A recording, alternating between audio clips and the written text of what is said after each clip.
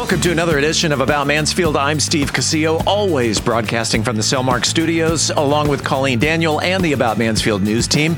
We are your audio newspaper, and episode 100 is closing in on us. This is episode 97. We thank you for being here with us. Coming up in this episode, it's Mansfield news, sports, and weather for the upcoming week. And a little later in the episode, you will have a chance to win a $25 gift card to the restaurant of your choice with our Mansfield trivia question. Let's take a look at the stories we're covering this week. City reveals plans for a high-end chop house. City hires new economic development executive. Mansfield sixth grader receives $10,000 check from singer Katy Perry. The COVID-19 epidemic is still declining in Mansfield. Mansfield residents set to perform one-woman play at the FAR. In sports, we have the results of last week's MISD football games and who plays this week. Coming up in the features section, reporter Dennis Webb checks in from the science desk with Do You Believe in Science? Part 4. No Shave November.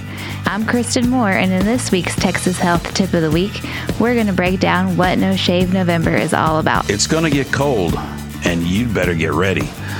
I'm home improvement specialist Terry Radzwin. We'll get to that in the Ask Terry segment later in the show. In this week's Cocktail of the Week segment, I'll be talking about a cocktail that sounds like something you may have had in college, but it's all grown up. We have the 7-day weather forecast. And in the talk segment, Steve talks in studio with a local author about setting the bar, and it's not the one in the den. We are Mansfield's only source for news, talk, and information. This is About Mansfield. Hey Mansfield, Sonia here from Wise Wellness. Did you know that Wise Wellness is now mobile? Yep, we have changed our business model to best serve our clients. That means you can order online and usually have it delivered within 24 hours or less. We're bringing the best CBD tinctures, topicals, edibles, and pet products directly to your door. Visit our website at wisewell.com to see our selection. That's WYSEWell.com. Got pain? Need sleep? Does your pet have storm or separation anxiety? We've got you covered.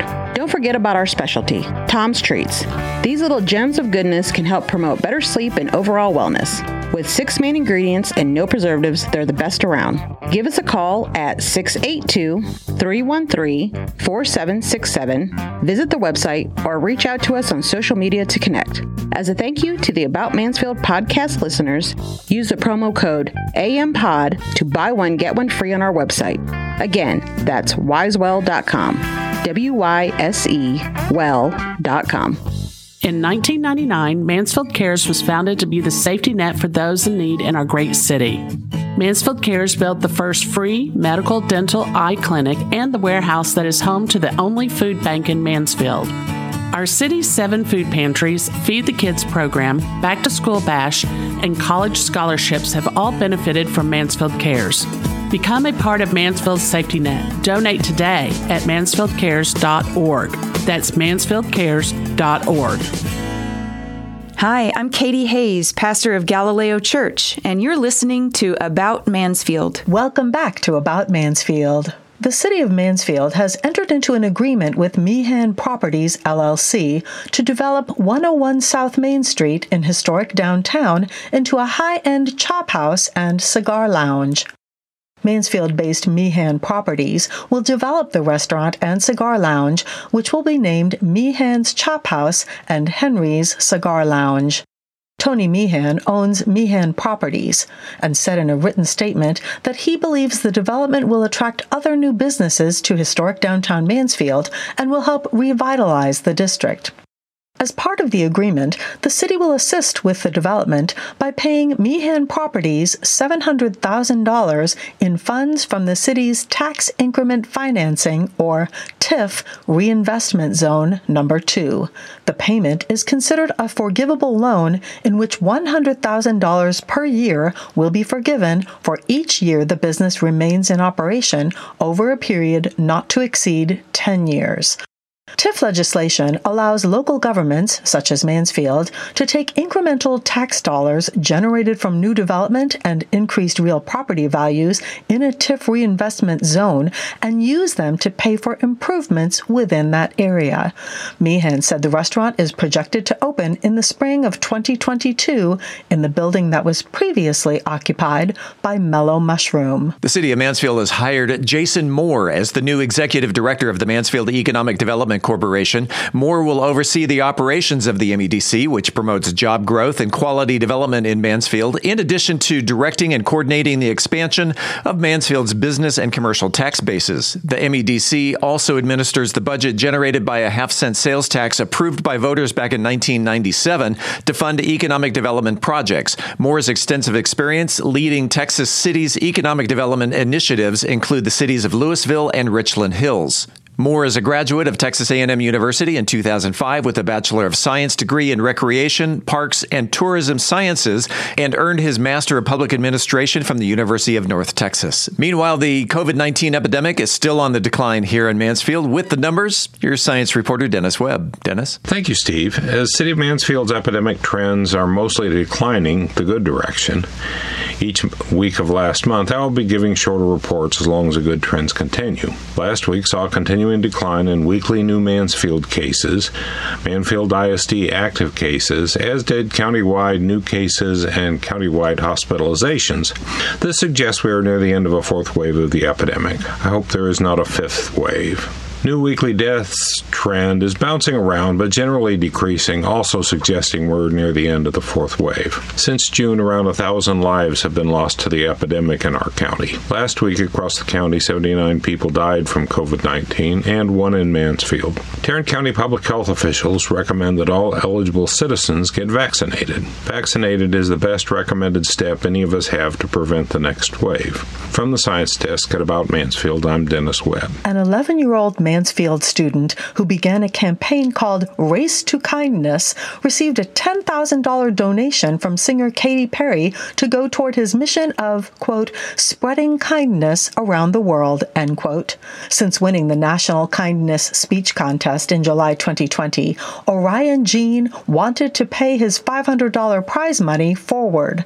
Challenging viewers to spread kindness, Orion started the initiative by launching a series of kindness projects to give back to his community.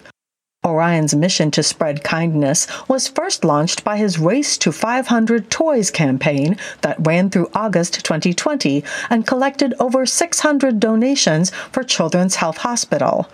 Later that year, through October and November, his campaign launched its Race to 100,000 Meals, where in partnership with Tango Tab, they collected nearly 101,000 meals to donate to those suffering from food insecurity. The Martinez Intermediate School sixth grader credited much of his work to his family. Orion Jean was interviewed on the About Mansfield podcast back in August of 2020, and you can hear that interview on episode 84 on our website, aboutmansfield.com. Click on the Podcasts tab. The Farbest Theater downtown has always been a place for concerts and stage performances, even grand old Opry-style reviews. But we got something special coming up this weekend. And with us on the phone to talk about it is Mansfield resident Taronda Hillman. Welcome to About Mansfield. Thank you. Thank you. You have had a project working for the past couple of years called Daughter of the Other Woman. It started with a podcast and then a book, and now you've got a stage performance. Tell me about this performance. Oh, wow, Steve. This is very exciting. This performance is Daughter of the Other Woman, stage play, one-woman show starring me, based on my book, Daughter of the Other Woman, that I self-published the end of last year. So I am extremely excited to be bringing this play and debuting it in Mansfield, Texas, where I've lived and have met some wonderful people. And now I get to try this thing out on them. And for the listeners who don't know what Daughter of the Other Woman is, give a little synopsis, maybe the Reader's Digest version of what they can expect at your performance. All right. Well, the book itself is based on my life, what I experienced as a child. Again, the title is Daughter of the Other Woman. And what happened is I was exposed to extramarital affair. My mother was seeing a married man from the time I was 11 until I was 18. I was exposed to that, didn't think that it would affect me as an adult because even as a child and as a teenager, I knew that it was not right. I did not write the book to make anybody out to be a bad person, definitely not my mother, but I wanted to share with everyone how this affects the children from a child's point of view. And again, I didn't realize that it affected me until as an adult, I realized that I had carried the traits of being a mistress into my marriage. And after I was divorced, into my relationships, any other relationship that I had with a man, but I didn't know that I was carrying those traits into the relationship until one day it just came to me. You're behaving this way because you're the daughter of the other woman. You learned how to be the other woman. You never learned how to be the wife. And when I had that revelation, I knew I had to write about it and share it with the world in hopes of helping people to heal as it has done for me. With the book, I decided to make it a stage play. Is this a performance that is going to be for adults only, or should we bring the kids? I would not suggest bringing the kids because of the adult nature. If you do bring a younger person, I would suggest 14 and up. And the performance is Saturday night. Yes, Steve, it is Saturday night, November the 6th at 7:30 p.m. here at the Far Best Theater. And how can people get tickets? People may go to Tix, T like Tom, I, X like X-ray.com and type in Daughter of the Other Woman in that search, and the play will come up, and you can purchase tickets there, or you may come the night of the performance and purchase tickets here at the door. Daughter of the Other Woman, a one-woman play, Far Best Theater, 7:30 p.m. Saturday night. You can get your tickets online. I will post a link on our website and on Facebook for tickets. She's a podcaster. She is an author. And now she's an actress. Taronda Hillman, good luck. Break a leg on Saturday night. Thank you so much, Steve. In sports, 2 wins, 3 losses in MISD football last week. The Mansfield Football Tigers fell to Duncanville 63-17. Legacy was down by Richland 34-27. Lakeridge defeated by DeSoto 54-35. On the winning side, Timberview bested Cleburne 56-15. And while Summit topped Midlothian 42-21. This week, it's the final week of games for the regular season, playing at home this Thursday night under the lights. Lakeridge goes head-to-head with Waco Midway, 7 p.m. at Newsom Stadium. Friday night at home, Legacy takes on Colleyville Heritage, 7 p.m. at R.L. Anderson. Timberview hosts Burleson, 7 p.m. at Newsom Stadium. On the road this week, Thursday night, the Mansfield Football Tigers travel to Cedar Hill.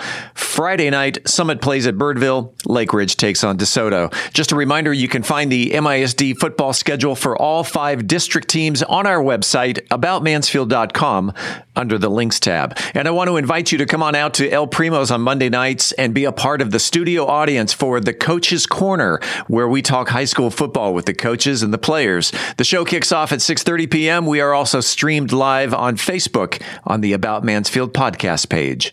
This Saturday is National Play Outside Day, which happens to fall on the first Saturday of every month. So no matter what month it is, everyone put down your electronic devices and go outside. While it's impossible to list all the benefits of outdoor play, we do have a few to share. Playing outdoors is a freeing activity. The outdoors fills us with energy. It clears the cobwebs from our brain. Outdoor play provides terrific physical activities for our bodies. We can experience new sights and sounds. It encourages positive interactions. It becomes habit forming, and it stimulates the imagination. And we know that the seasons change, so what we were able to do outside last month may be different from this month. However, that should not stop you from celebrating the day. Explore hiking trails near you. Take a swim lesson. Go out to every park in your neighborhood. Climb, slide, swing on every playground set. Start a game of catch, kickball, tag, frisbee. Make it a game. Run through the sprinklers. Go camping, go fishing, fly a kite. Just get outside. Me? I'll see you on the tennis courts. Let's check the 7-day weather forecast with Colleen, who believes that every day should be National Play Outside Day. Colleen? You're going to need a few more layers this week to enjoy National Play Outside Day on Saturday.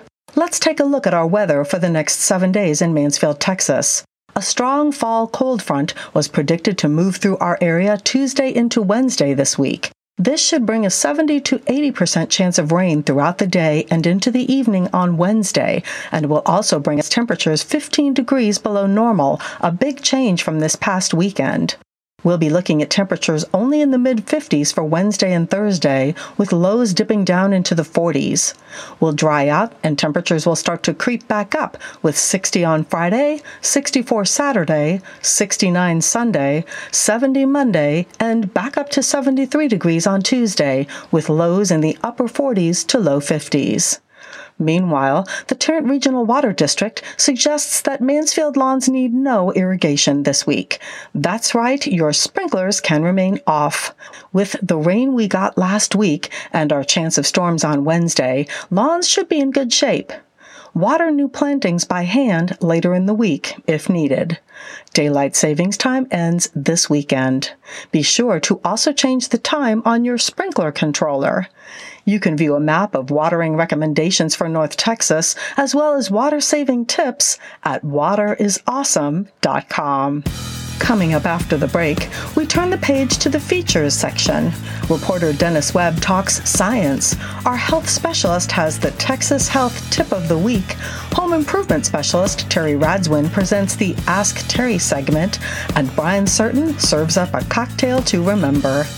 Also coming up later in the episode, the Mansfield Trivia Question, and Steve talks in studio with a local author about setting the bar. Stay with us. We're back in 60 seconds. I'm Colleen Daniel, and this is About Mansfield. Your logo or emblem defines who you are, so why not show it off with custom printed shirts? I'm Dana Wood with Ohana Screen Printing.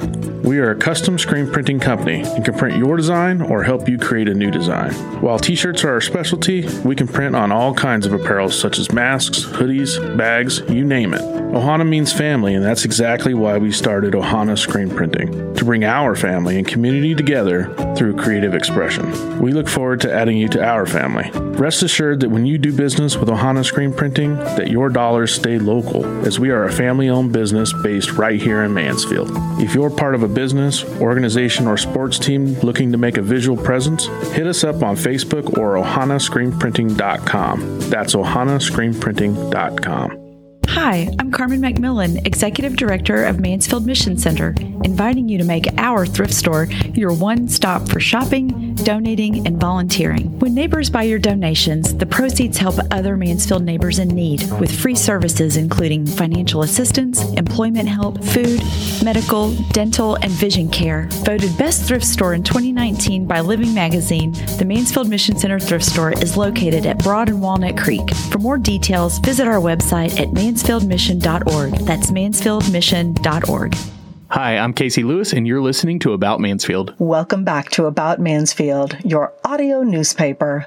Let's open up the features section. Let's head on over to the science desk, where reporter Dennis Webb is still pondering the question, do you believe in science? Dennis? Thank you, Steve.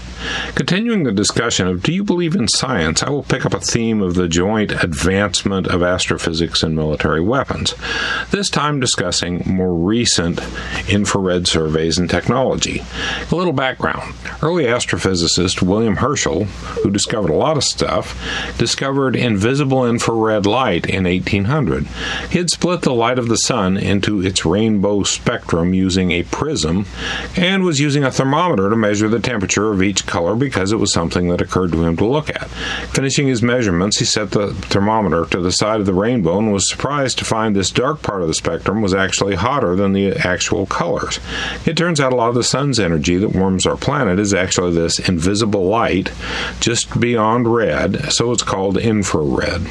Astrophysicists deliberately worked to figure out what information might be in this invisible light from space, and made some progress with precision thermometers and film photography. Thomas Edison even got into the research on the thermometer side. Progress was steady but slow until the Cold War. The U.S. military needed a way to detect if another nation had launched an intercontinental ballistic missile, possibly carrying a nuclear warhead to our fair country. The U.S. Air Force, who managed our own rockets and nuclear warheads, invested heavily in infrared imaging research and technology. They also chartered an all-sky infrared survey to identify natural sources of infrared light up in space, so the new defensive detectors could distinguish between a dangerous missile headed our way and a natural object out in space. These projects happened in the 1960s. Astronomical researchers were happy to bid on these contracts because military money could accelerate the pure astrophysical research into understanding how the universe works. The military was happy to fund this work because it kept the U.S. ahead of the credible threat from the Soviet Union. The superior American systems, of which this is one, were a factor in achieving nuclear disarmament where we could and monitoring bad actors where we couldn't. Also, this research and infrared sensor technology development led to a lot of practical things, from the little things we put on our finger to determine the oxygen level of our arterial blood, to the soon-to-be launched Webb Space Telescope that is in fact an entirely infrared telescope. These are all good outcomes for our country and planet, but not without criticism. First, the scientific community has long been concerned that basic research funding was being heavily skewed by American military needs, not necessarily scientific research priorities, though the money was good. Second, by the end of the 1960s, many American citizens were concerned about the growing influence of national military involvement in many fields of endeavor, echoing President Eisenhower's parting warning against the military-industrial complex, because the industrial complex funds scientific research, so exerting undue influence on American society. Add to this the American citizenry's mistrust of the military after the Vietnam War debacle, which was made worse by the Pentagon's reliance on what was thought to be modern scientific decision-making about the conduct of war. This new kind of analysis turned out to be an immature body of research sold to the Pentagon by the RAND Corporation, a well-respected strategic think tank. The Vietnam War dragged on as this scientific decision-making always said we were winning. Bad application of bad or good science. So what do we make of this muddle? In my opinion, science is generally good when it better explains in a durable way how something works, from the working of the universe to our own human bodies. The average person's contact with science is rarely with the scientist or their own research, but with the practical things done with it. For example, the tiny little pulse oxygen meter in your doctor's office or home, the device that is playing this podcast, or the prescriptions assigned by our doctors. There's poorly done science, but over years it gets discredited or loses funding, not always a fairly applied standard, but it's the way our society works. So how does a normal person know if a thing from science is good or right or not? Because there's so much scientific research going on, most of it incomprehensible to the average person, we broadly rely on intermediaries. Someone to explain it to us. For me, I choose to follow science journalists. That's the kind of person that actually exists, though there are perhaps fewer now than 20 years ago when most major local newspapers and network TV show organizations had actual experienced science reporters following the disciplines of journalism, just this time about science. Now, anybody with a blog can claim to be a journalist of any sort, so it's hard to tell. Like anything you read, consider the source. A complicated question, but we get to choose our intermediaries, and we're blessed that some of them are very good today. If you have any questions about science, send an email to info@aboutmansfield.com. From the Science Desk at About Mansfield, I'm Dennis Webb. It's time right now for the Texas Health Tip of the Week, sponsored by Texas Health Hospital, located at 287 and Lone Star Road. Health specialist Kristen Moore is here, and she has the Texas Health Tip of the Week. Kristen? Ladies and gentlemen, it is that time of year, No Shave November. If you find yourself asking, what is No Shave November? Sit back, relax, and let me tell you all about it. So what exactly is No Shave November, you may be asking? It is a month-long journey where you can forgo shaving and grooming to create a conversation and raise awareness for cancer. It is all about embracing our hair and cherishing what we have, because many cancer patients lose their hair and wish they can grow it wild and free. Participants donate the money they would use on shaving and grooming products to support cancer prevention, save lives, and aid those fighting the battle. Here's a little background. Movember was founded in Australia in 2003. Mo in Australian is slang for mustache.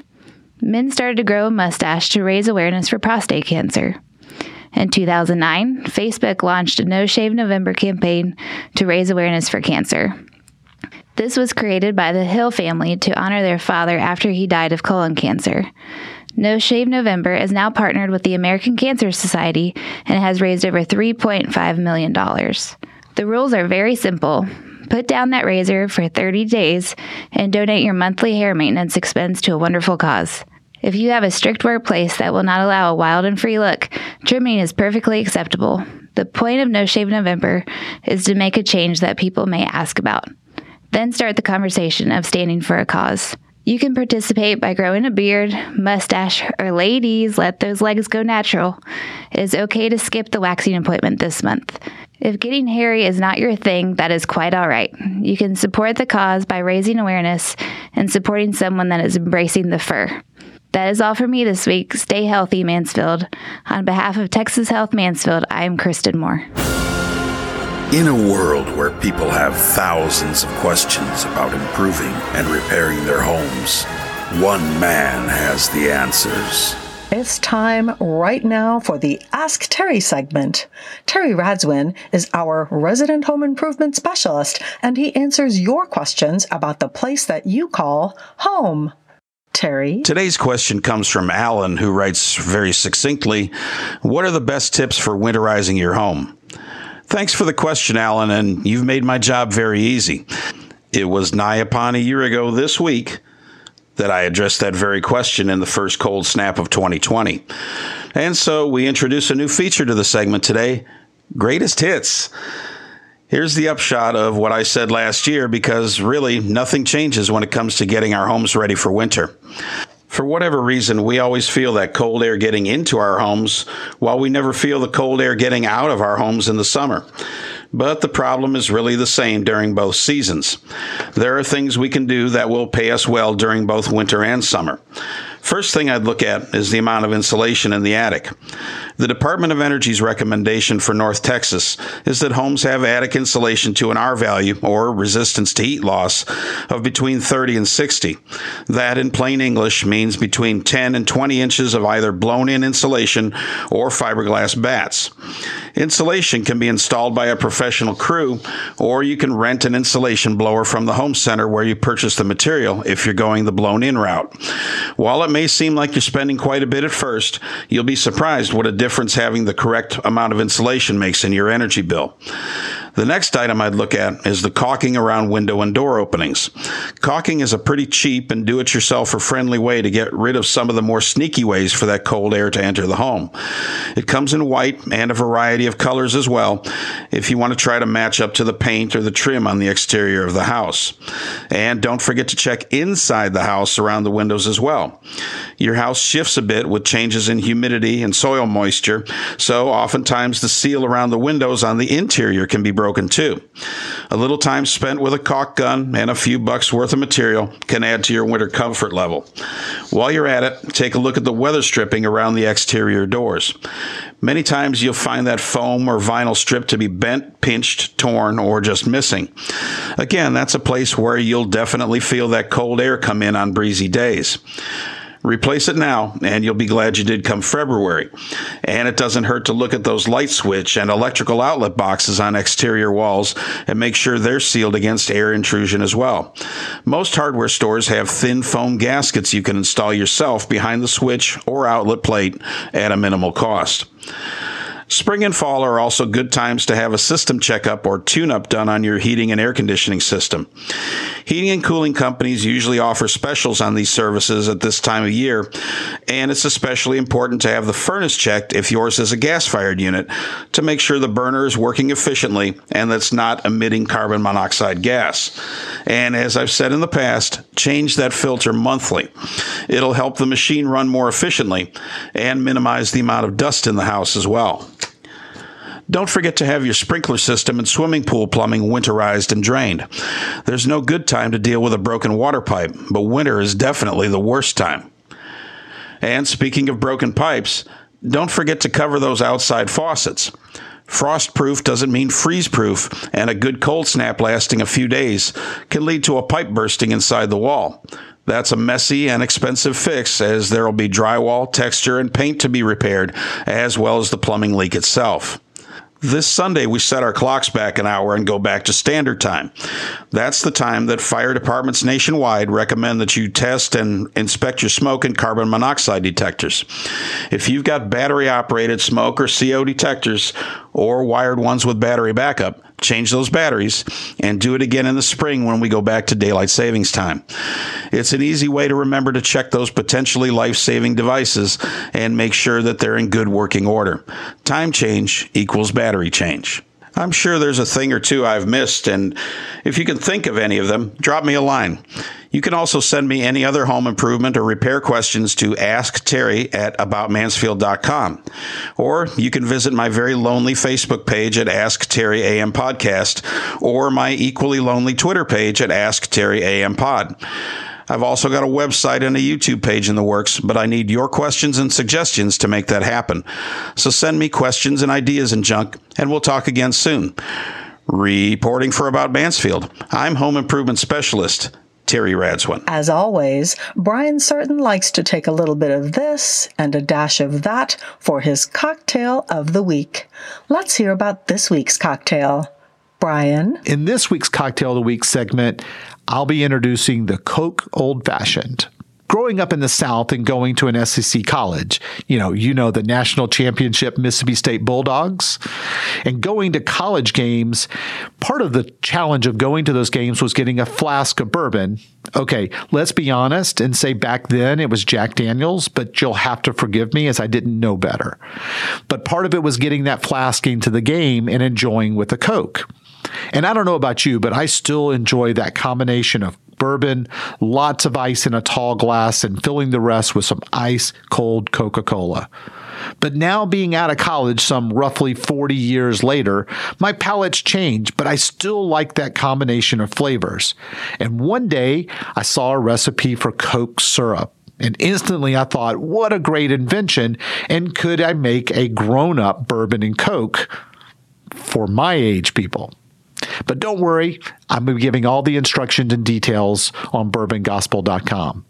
The ingredients for the syrup, you're going to need 1 cup of sugar and you're going to need 1 can of Coca-Cola.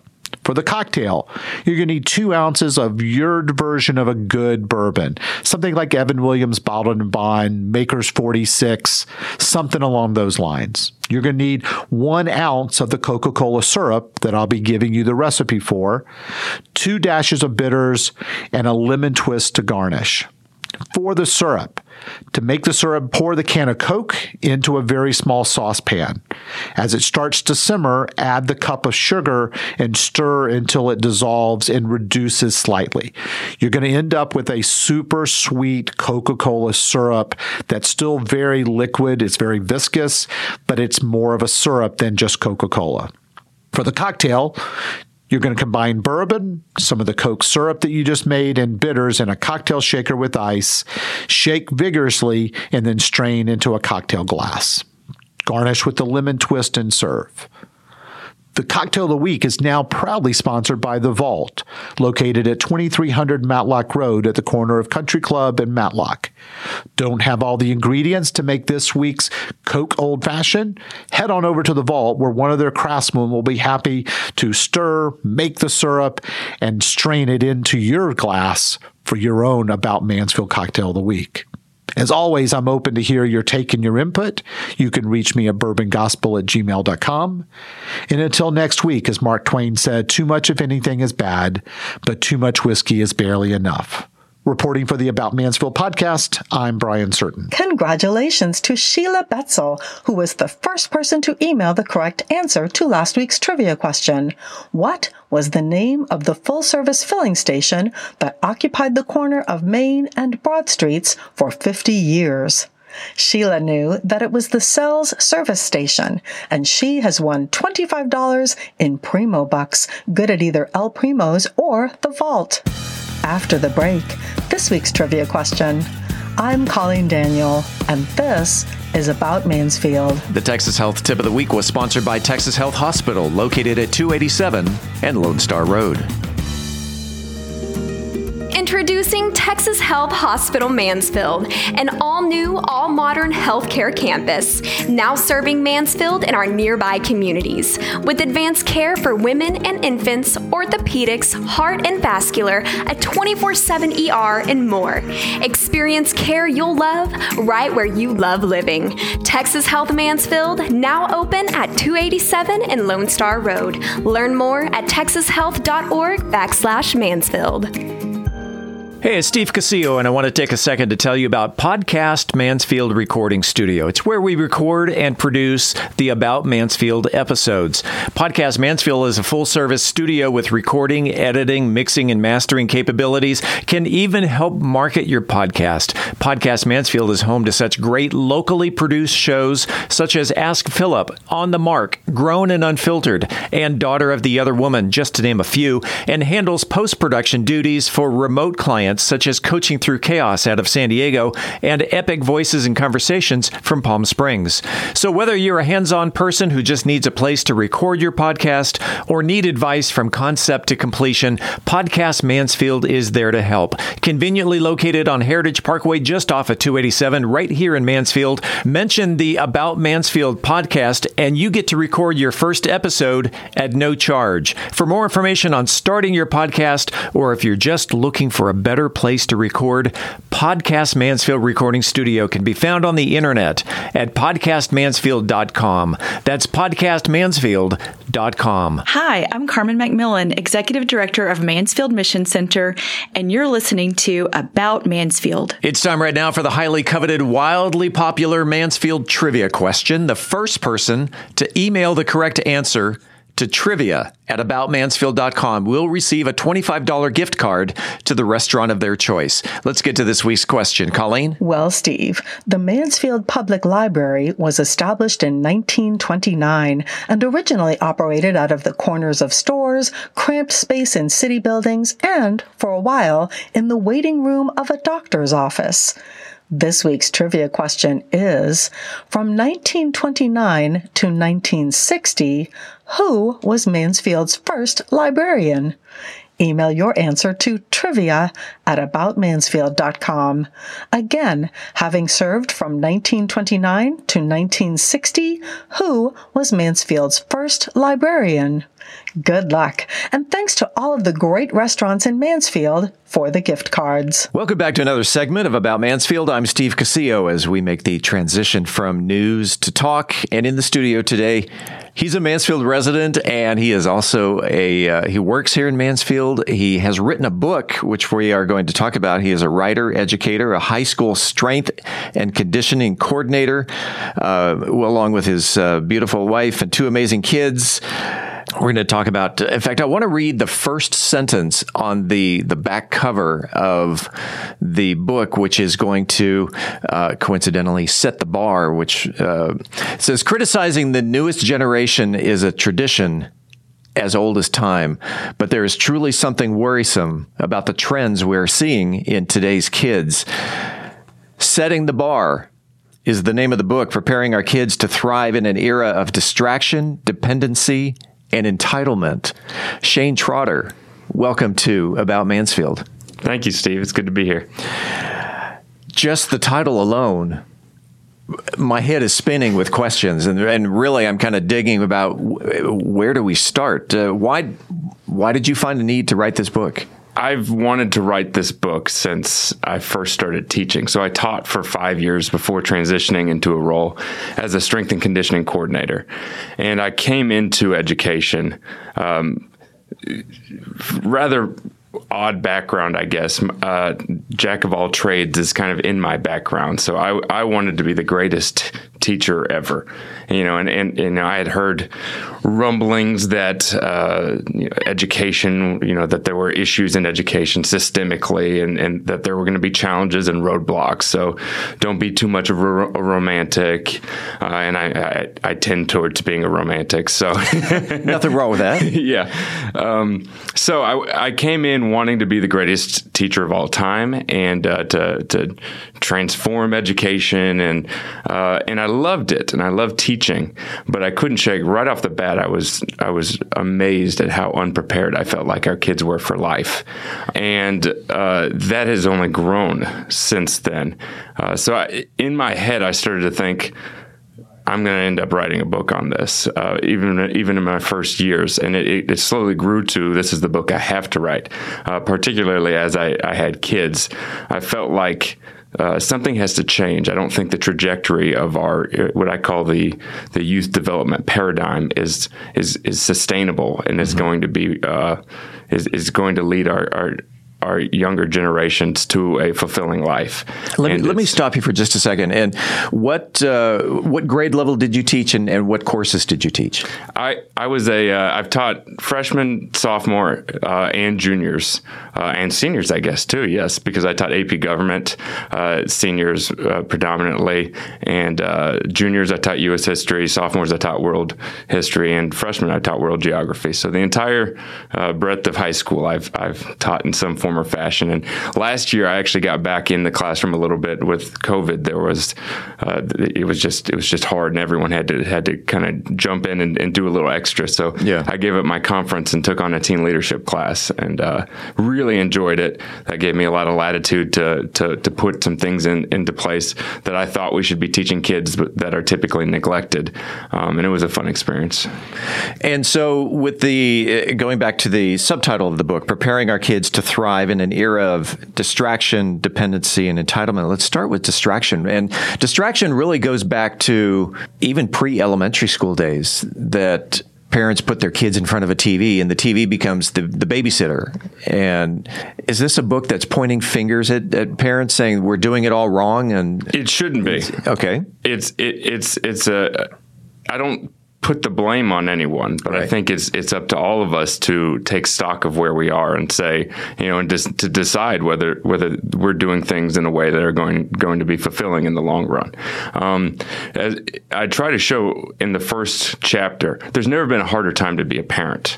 The big thing that we have going against us is not only is the technology we're seeing completely novel and far more advanced in its ability to manipulate and coerce our attention away from more fulfilling pursuits. But the norms of society pull us to think that these behaviors are okay. So we're fighting very advanced technology that has studied our bioevolutionary programming to know how to manipulate us to act in a way that's not going to serve ourselves. But also, we're fighting the norms of a society at large. So the tremendous momentum is pulling us in all these different directions.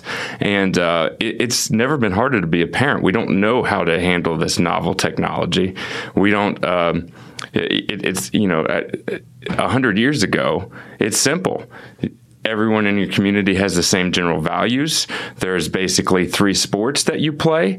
There's no select ball. There's no pressures to spend your nights, in your summers traveling all over the place. So the amount of, we've basically commercialized the world. Right. And there's so much pressure on all these parents, and they're just trying to figure out, what's acceptable, what's not acceptable.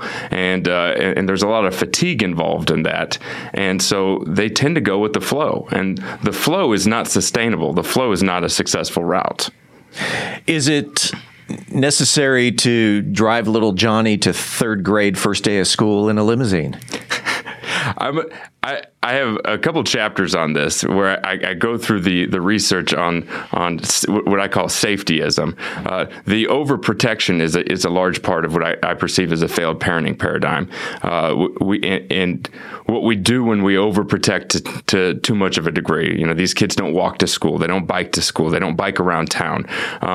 There's a statistic in there.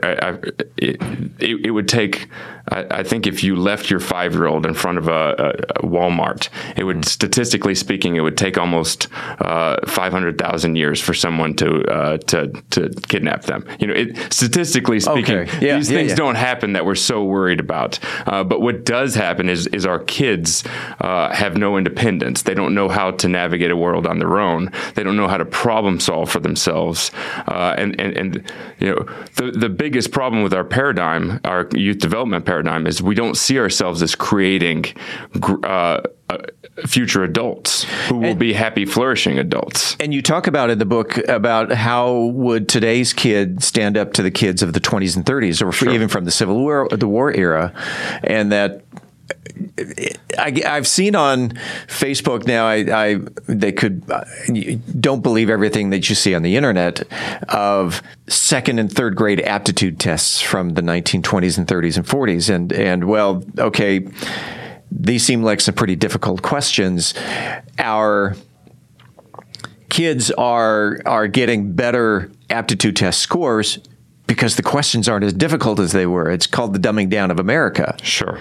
And that seems to be a problem as well. It's something I take on. So, yeah, in one chapter, I look at WALL-E, the WALL-E dystopia, if people might be familiar with. Oh, I know exactly where you're going with this, but yes, continue. Sure, yeah, and so and there's also there's a movie called Idiocracy, which is based on a premise that basically the most average guy in the world, he's frozen for 500 years and he wakes up and he becomes the smartest guy in the world, and so what these movies show is a trend that we all kind of feel, which is the devolution of human society. Yeah. And I believe schools in particular have a fundamental role in this. We have tremendous pressure, I think, pulling us towards the devolution of human society.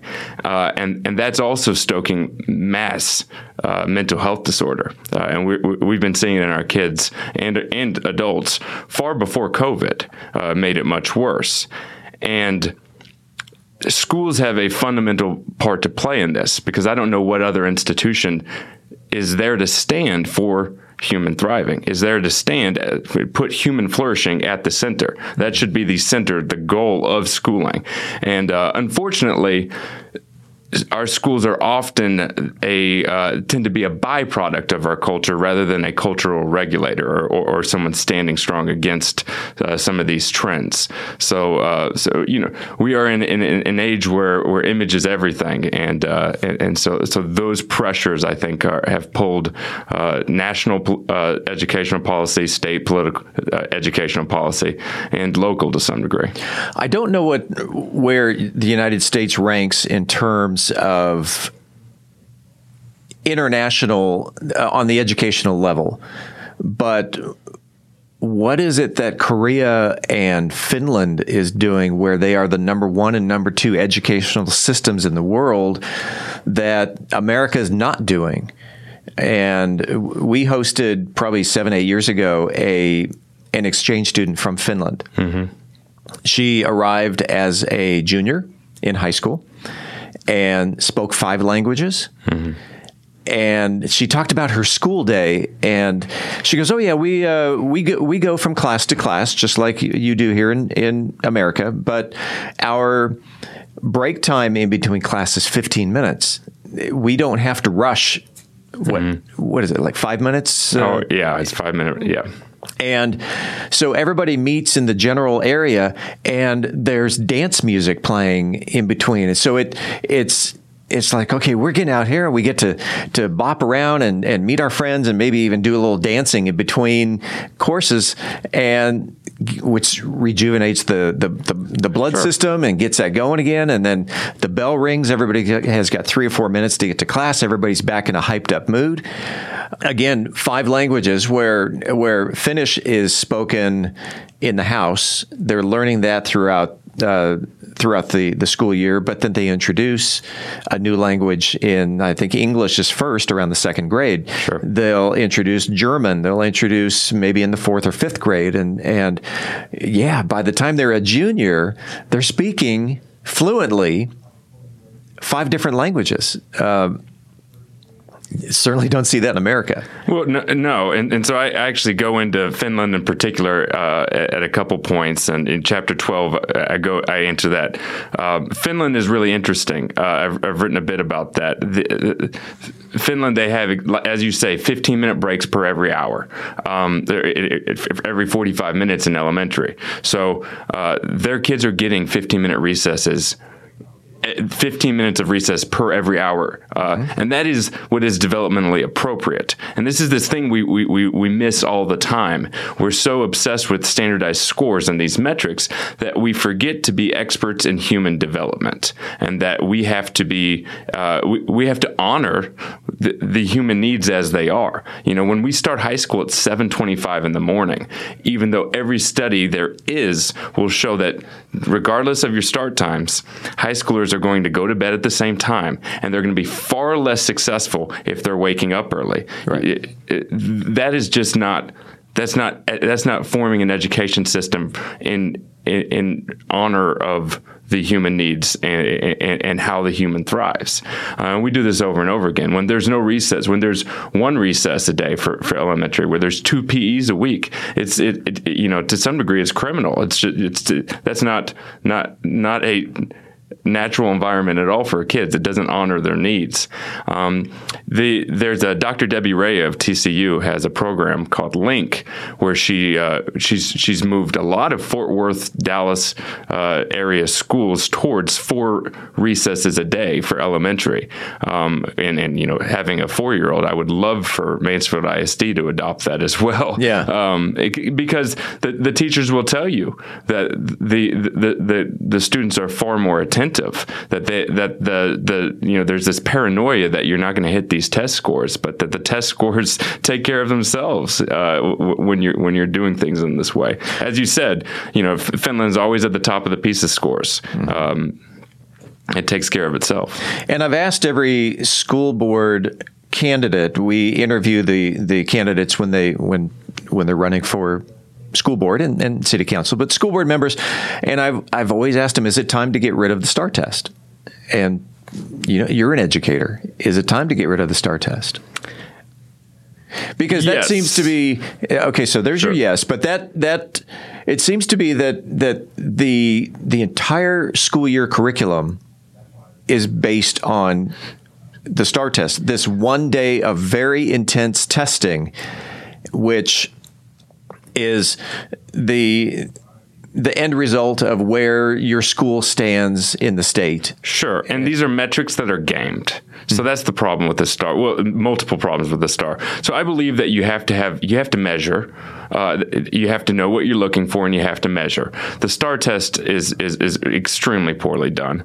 It's way too broad. It deprofessionalizes the teachers by making them have to follow these standardized scripts versus trusting them to be the authority who should be able to teach a content and meet the needs of their students. It deprofessionalizes the administrators who should be able to identify what is needed. We've tried to homogenize education as if we can just boil everything down into one perfect curriculum, so we can be sure that everyone's going to get and what it does is it creates a system of illusions. Case in point, the STAR tests, you can pass a STAR biology test. I don't know the exact number, but it's like 18 out of 55 questions. If you get 18 out of 55 questions correct, you pass. So we can brag about a 90-something% passing rate, but it's an insulting passing standard. The dumbing down of America. Yes. So again, we're gaming our metrics. Right. It doesn't become about actual authentic education. It becomes about gaming metrics. I'll give you another example. You know, we're this year's a big push of college career life ready in Mansfield ISD. And we now have these checklists where we can prove that kids are college career life ready. Check these boxes. It's going to prove that kids are college career life ready. Well, kids have never been less college career life ready. 20 years ago, we didn't have checklists, but they were far more. You know, when we allow test retakes, then that's not getting someone ready for life. No. So here, again, it's this kind of manipulation of metric. Well, and one of the chapters of your book is called "Is College Still Worth It?" So let's get into that. Is it worth it? It's and this is the big theme in my book. It's complicated. For some people it is. I would say for the vast majority of 18-year-old boys, they're not ready. We've kind of delayed maturation. They would be far more ready and they'd get far more out of college if they worked and they experienced the world and they got to a point where they could develop some interest. They knew what they'd want to study and they could decide for themselves if they wanted to take that plunge. So, and they're not but mature because they've gone through those years of dependency Absolutely. And entitlement. They're stuck on their iPhone. And so there's the distraction. Yeah. You even talk about in the book of 4 or 5 high schoolers sitting by the curb, and you were riding a bike. You could have been in a tutu, and they never would have noticed you. Sure.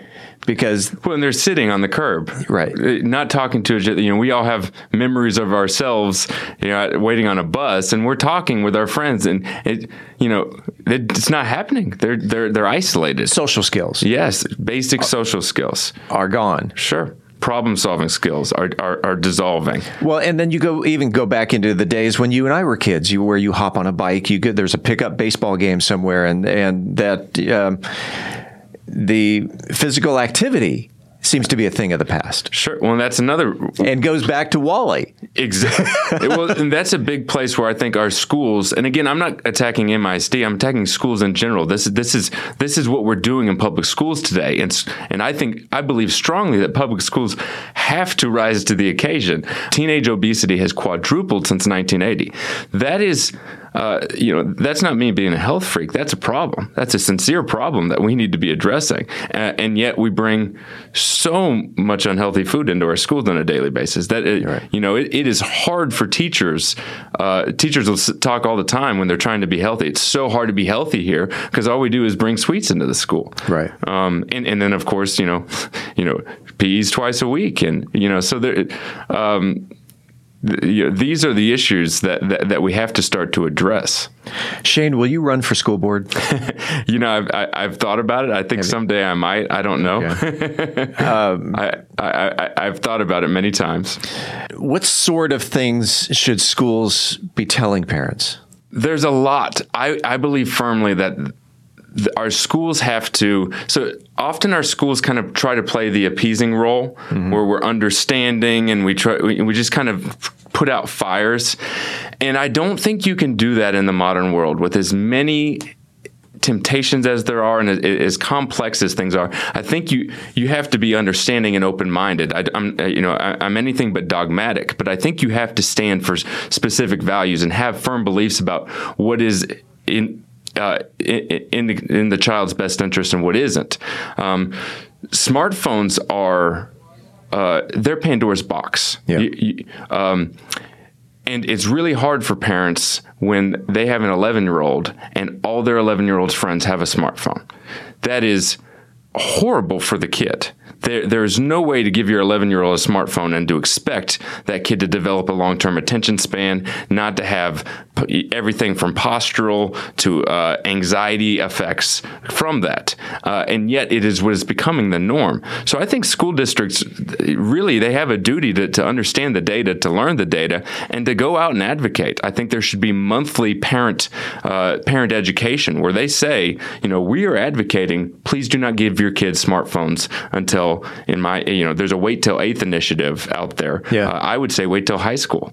It's a clean, easy break. That makes sense. I do think that you'd want to give a kid a smartphone before they, it's kind of like you got to give them some freedom. That you want to give them the learner's permit before the license. They're going to get the smartphone at some point, so you can't shield them from everything.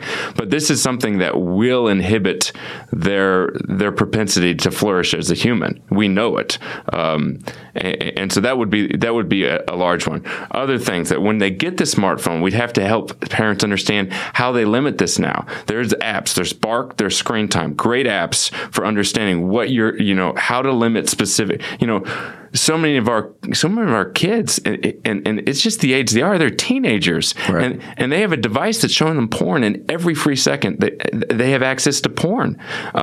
They have 4 social media accounts. How could they possibly sit down and study for a test when they're getting binged? They're on all these group messages. They're getting binged by 12 group messages. They're getting dinged by 4 different social media devices. It's constant. There's no ability to focus. There's no ability to put your mind somewhere and get any depth out of it. And like life is the good parts of life are in the depth. Right. Right. The book is called Setting the Bar, Preparing Our Kids to Thrive in an Era of Distraction, Dependency, and Entitlement. And Shane, 20 minutes just flies by. And I've got a ton of more questions, but I know that you have to get back to school, and you're on a break right now, which I really appreciate you coming down to the studio to do this interview. Will you come back sometime and talk more about the book? I'd love to. Absolutely. Thank you, Steve. I know that your book comes out November 9th. November 9th on Amazon and all the other book platforms. Absolutely. Yes, sir. Who do you want to buy this book? Parents, teachers, coaches, and really it is a book about society and the future of our culture. So any conscientious citizen who really cares about society in the future, social studies teachers, I think will really enjoy it. But yeah, parents, teachers, coaches, and conscientious citizens who care about the future.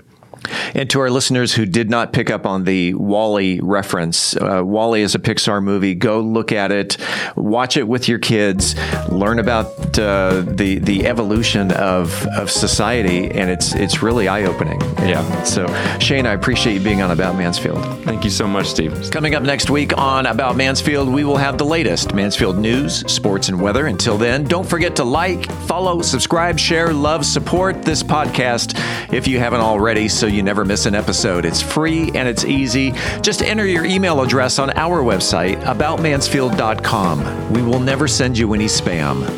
We promise. About Mansfield is recorded at Podcast Mansfield Recording Studio. Hosts Steve Casillo and Colleen Daniel. Reporters Stacy Main and Dennis Webb. Moment with the Mayor feature, Michael Evans. Texas Health Tip, LaShonda Warner. Texas Health Tip, Kristen Moore. Home Improvement feature, Terry Radzwin. Cocktail of the Week feature, Brian Certain. Post-production editing, mixing, and mastering, Steve Casillo. We thank you all for listening on behalf of the entire news team. I'm Steve Casillo, and this is About Mansfield.